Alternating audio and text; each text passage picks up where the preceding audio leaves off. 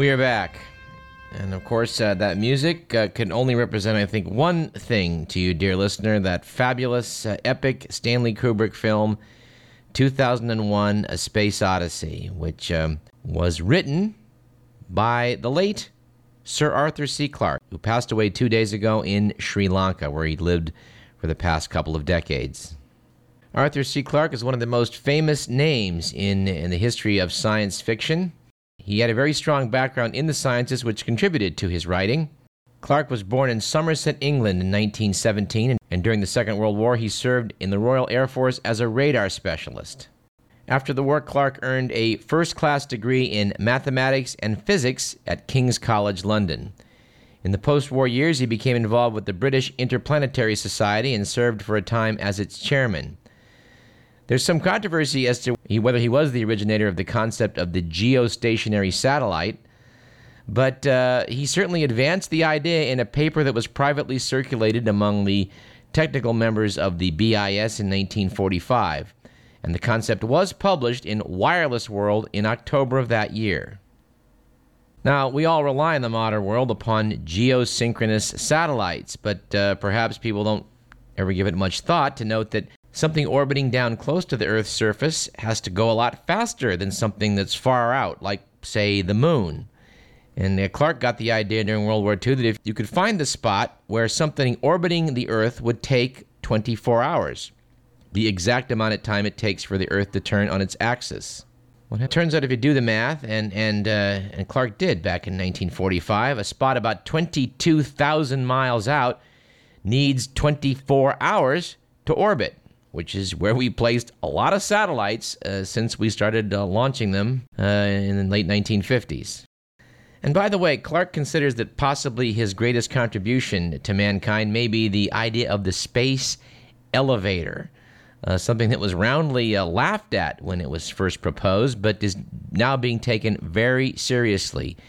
Launching an object into Earth orbit takes an incredible amount of fuel, about 1,000 pounds of fuel just to get 1 pound into orbit. And with modern nanotechnology, it might just be possible to create a structure strong enough to be strung out to geosynchronous orbit and beyond, which would allow us to, yes, take an elevator into Earth orbit.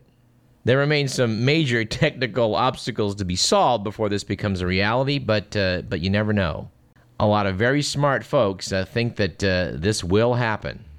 It's curious to note that Arthur C. Clarke's first venture into film was the Stanley Kubrick-directed 2001 A Space Odyssey. The two men had met in 1964 to discuss the possibility of a collaborative film project, and the idea that they decided upon was to be loosely based upon Clarke's short story, The Sentinel, written in 1948. Personally, as much as I like the movie, and I like it a lot, I think the book was even better. And curiously, perhaps one of Arthur C. Clarke's best-regarded books, the award-winning 1972 novel Rendezvous with Rama, was optioned for film many years ago, but it's been described as currently being located in development hell. There's a director assigned to it, and they've got actor Morgan Freeman on board, but, who knows when that will actually be on the big screen. There's so much you could say about Arthur C. Clarke. I think we're going to have to bring back someone more literary than moi, and perhaps our good pal Dr. Andy Jones can collaborate as he's done so many times with this program. Dr. Andy brings you Dr. Andy's Poetry and Technology Hour every Wednesday on KDVS at 5 p.m., and he's a big sci-fi fan. I'm sure he'll have a thing or two to say about Arthur C. Clarke, so we'll probably talk about that sometime in April. And we said we'd talk at the top of the show a little bit more about the 5th anniversary of the Iraq War, so let's do that. Would refer to the Common Dreams News Center article published last month. It was a piece published on February 22nd by Greg Mitchell, noting that 5 years ago, embeds got ready for war duty in Iraq and asked the question of how did that work out? And of course, we all know that didn't work out so well. And personally, this correspondent is getting sick to death of hearing about how we were misled in the ramp-up to war. People were misled if they wanted to be misled. Noted Greg Mitchell in this article. Unlike many other publications, referring to his magazine editor and publisher, We gave ample space to the skeptics. Richard Reeves called coverage generally pro-war. David Halberstam said he felt uneasy about this war. Phil Bronstein, then editor of the San Francisco Chronicle, declared that a lot of questions had not been answered at all. "Where is the debate?" asked Orville Schell, dean of the journalism department at UC Berkeley. And Ariana Huffington questioned the lack of discussion of American casualties. Norman Solomon concluded a feature article with this: "Experience tells us that once the Pentagon's missiles start to fly, the space for critical assessments and dissent in the U.S. news media quickly contracts. Journalists get caught up in the war fever, and their careers may benefit, but journalism suffers." Said Daniel Ellsberg at the time, 5 years ago, "The government, like in Vietnam, is lying us into war. Like Vietnam, it's a reckless, unnecessary war where the risks greatly outweigh any possible benefits." He listed 3 things the press was getting wrong about Iraq: that Saddam represents the number one danger to U.S. security in the world, that we are reducing the threat of the use of weapons of mass destruction by attacking Iraq, and the reasons we're singling out Saddam is that he cannot be contained or deterred, unlike other leaders in the world. And one of the most astonishing lies we were told about this war is that it would cost hundreds of billions of dollars. We reported that on this program at the time, saying we believed it would cost at least that much, and it turns out that, of course, was a vast underestimation of the cost of the war. Current article in Vanity Fair magazine excerpts the new book, The $3 Trillion War, by Nobel Prize-winning economist Joseph Stiglitz, which estimates that by the time the war winds down and the troops come home, the cost to U.S. taxpayers will, in fact, be a staggering $3 trillion, roughly 50 times the White House's pre-war predictions. And that's a conservative estimate, say Joseph Stiglitz and co-author Linda Blimes in The Washington Post. This estimate includes many of the war's hidden costs, such as lost productivity of wounded veterans and rise in oil prices, but did not include the cost of the economic slump that the war has triggered, nor does it speak to the schools that could have been built or the bridges that could have been repaired. $3 trillion may seem hard to grasp, say the authors, but we've done the math. Noted Bob Herbert in the New York Times, whatever the precise cost of the war, there's no denying that the Bush administration has tried its best to hide it. The White House has insisted on financing the war through so-called emergency supplemental funding bills, which aren't subject to the usual congressional oversight. They've also relied on heavy outsourcing of military tasks to private contractors, said Gary Camilla in Salon.com. And of course, as he so often does, Tom Tomorrow, writing in the This Modern World comic strip, completely nails this. Noting in last week's strip in the first panel, showing a couple of neocons, at first they told us the war would pay for itself. The first neocon, it looks like Richard Pearl.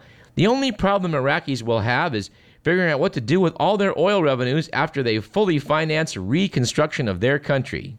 Says neocon number 2, who resembles Paul Wolfowitz. Perhaps they can purchase additional rose petals with which to shower visiting Americans, such as ourselves. Second panel shows Dick Cheney and Donald Rumsfeld, noting that an early estimate of $50 billion was scoffed at. Larry Lindsey was forced to resign after putting the number at the unheard of $200 billion. Notes Dan Perkins, also known as Tom Tomorrow, in the third panel. As it turns out, the war is costing us $10 billion a month, which works out roughly to $333 million every day. Or if you prefer to think about it this way, $4,000 per second. Then noting Joseph Stiglitz's figure of $3 trillion, Perkins notes that if you taped 3 trillion $1 bills end to end, they'd reach to the moon and back more than 600 times, which he notes would be almost as effective a use of our resources. Anyway, it's sad to note that it really is about the money. Almost no one is profiting from this fiasco in Iraq, but that isn't the same as saying that no one is profiting from the war. A few people are, and they're profiting rather handsomely. And the fact is, these are people of great influence. And in fact, their influence got us into the war in the first place. And now they're the ones profiting from it. And I must say, I find it very curious to note that Victor Boot is now in handcuffs for supplying arms to people all over the world.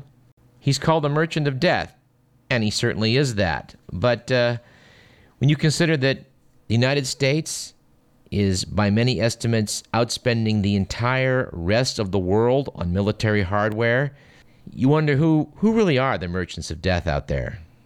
And we have to spend at least, I think, 1 minute contemplating the fact that it was 40 years ago this week that Charlie Company was sent out to lay waste to 4 hamlets in the Son Mi district of Vietnam, which included the hamlet of My Lai. Last week's Economist had a very disturbing photograph published of Vietnamese peasants looking terrified with the caption on it, "Moments before death." The My Lai massacre has been described as the worst atrocity by American forces in the Vietnam War, but many think it may be the worst atrocity which came to light in the Vietnam War. American soldiers in arms, mutilated victims' bodies, gang-raped women, a baby was used for target practice, and in this horrific story, about 500 Vietnamese civilians, consisting of women and small children, along with the elderly, were just massacred. I don't know how this can be described as anything other than terrorism. It was U.S.-sponsored terrorism in a war that didn't make a whole lot of sense, but which, sadly, a few people did very well with financially. One person who's been on our wish list to come on this program for some time is Seymour Hersh, who broke the story of the My Lai massacre 40 years ago. And I don't know that we'll get him, but we are going to try. Mr. McMillan tells me that Seymour Hersh was on Democracy Now! A few days back, and I bet you can find that somewhere on the web. All right, let's talk about some things that are a little bit less disturbing, although still not good. Writing in Slate.com, Daniel Gross, last month, had the following to say: "What a bunch of babies." I refer, of course, to the supposed leaders of finance and commerce who populate Wall Street. Lately, traders and other Wall Street types have been staging public tantrums, screaming and yelling and writhing on the floor until they get what they want. The outburst started last summer with the subprime mortgage mess burst into the open, and since then, the financial elites have been demanding interest rate cuts and federal relief to rescue them from their disastrous investment decisions. In response, Federal Reserve Chairman Ben Bernanke has done what any exhausted parent does when the child screams for 3 hours straight. He gave in. And mind you, Daniel Gross was writing this last month. He gave in, sharply cutting interest rates twice in 2 weeks. But as any parent could have told Bernanke, giving in just invites another tantrum. Within hours of Bernanke's last cut, Wall Street was demanding still lower rates. And of course, they got them earlier this week with the drop of the prime from 3% to 2.25%. So if you're being responsible and plan to save some money and hope to earn some interest on what you've wisely kept in your nest egg, well, good luck.